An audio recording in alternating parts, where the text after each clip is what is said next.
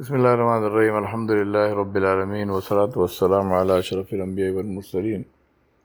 Muhammadur Rasulullah sallallahu alayhi wa ala alihi wa sahbihi wa sallam. Tasliman kathiran kathira. Fama badu. My brothers and sisters, I thought I'll share with you some beautiful advice from Imam Ibn al-Qayyim al-Jawziyya rahmatullahi alayh. He said, a friend will not literally share your struggles, meaning that the friend cannot actually live for you, work for you. He can't live your life for you. So a friend will not literally share your troubles physically, and a loved one cannot physically take away your pain, and a close one will not stay up the night on your behalf. So look after yourself, protect yourself, nurture yourself, and do not give life's events more than what they are really worth. Know for certain that when you break, no one will heal you except you. And when you are defeated, no one will give you victory except your determination. Your ability to stand up again and carry on is your responsibility. Do not look for your self-worth in the eyes of people. Look for your worth from within your conscience. If your conscience is at peace, then you will ascend high. And if you truly know yourself, then what is said about you will not harm you. Do not carry the worries of this life, because this is for Allah. And do not carry the worries of sustenance, because it is from Allah. And do not carry anxiety for the future, because it is in the hands of Allah. Carry one thing only, which is pleasing Allah. Because if you please Him, He pleases you and fulfills you and enriches you.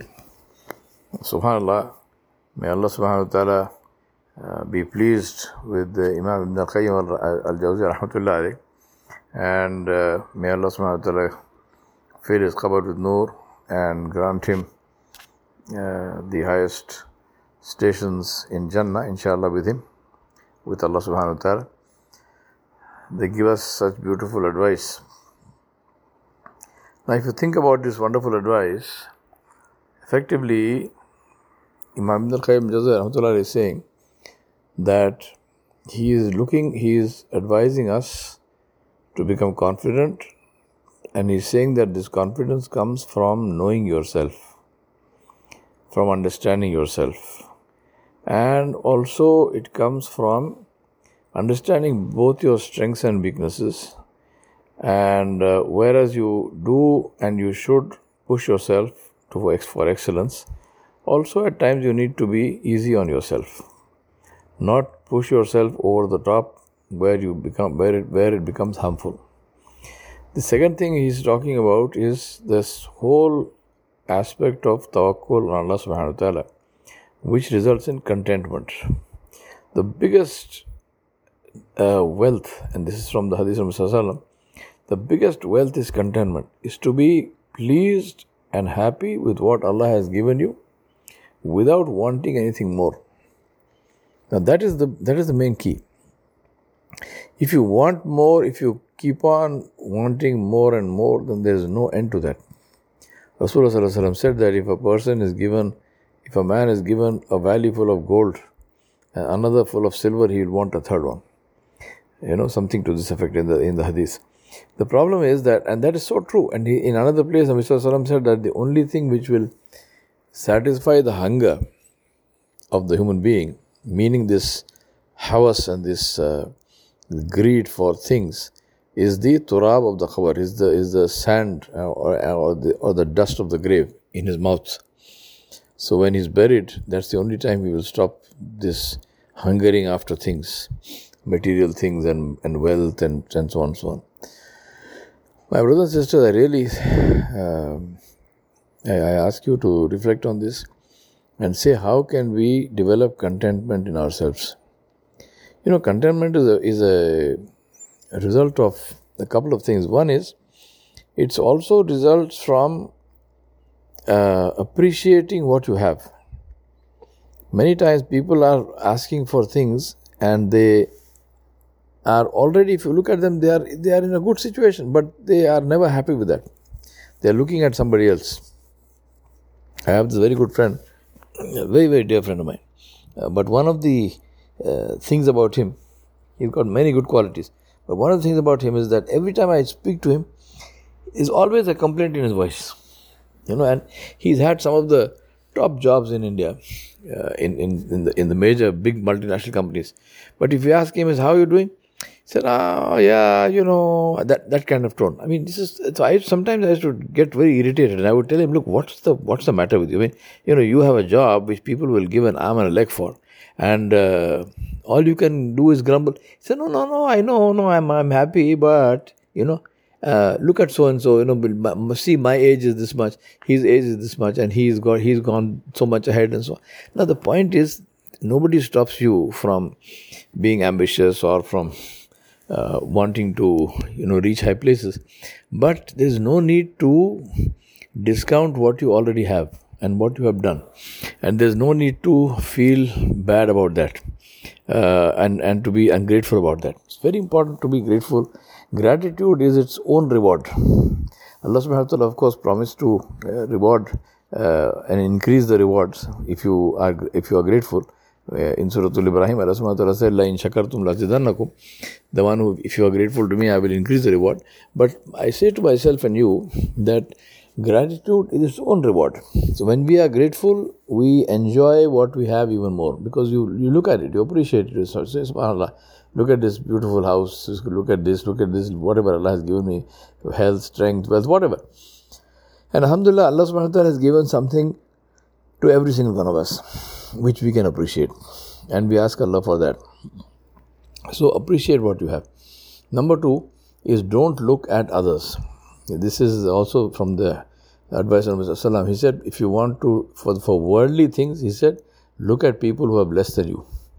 And for the akhirah, look at people who have more than you. So if you want to look at people and envy the one who has more knowledge than you, is more pious than you, does more zuhud, prays more, and so on and so forth. Somebody who's giving more charity than you are giving. That is the way to look at it. But for worldly things, look at people who have less than you. And subhanAllah, this world is full of that you don't have to search high and low for that. You've got people who are in such dire situations that what you throw away is, for them, it's a ni'mah. Right? I'm not saying you should throw it at them, but I'm saying that stuff which we just discard, we don't wear, it's there lying somewhere in the sort of garbage. There are people who will take it and use it, and for them it's like a blessing. So we should say, alhamdulillah, Allah subhanahu wa ta'ala has put me in a place where I don't need to be like them. I mean, I have actually seen people taking things out of garbage bins and eating. So I mean, subhanallah, but I'm not even going all the way there. I'm saying that even less than that, there are so many people who have less than we have. So look at them. Contentment is the biggest wealth. If you are happy with what you have, and that comes from shukr. If you are happy with what you have. And that's why Ibn Qayyim is saying, leave worry, forget about worrying. The future is in the hands of Allah subhanahu wa ta'ala. Leave it to Him. Sustenance, Allah will give. Leave that to Allah subhanahu wa ta'ala. You worry about only one thing, which is pleasing Allah subhanahu wa ta'ala. If I please Allah, then inshallah Allah subhanahu wa ta'ala will take care of everything. And we know the hadith of Nabi Sallallahu Alaihi Wasallam, where he said that the person who Allah loves, Allah subhanahu wa ta'ala calls Jibreel alayhi salam and says, I love so and so, and Jibreel alayhi salam then announces this in the heavens, and love and respect for that person and popularity for that person is established on the earth. That comes from how? That comes from having Allah love us. And how does Allah love us?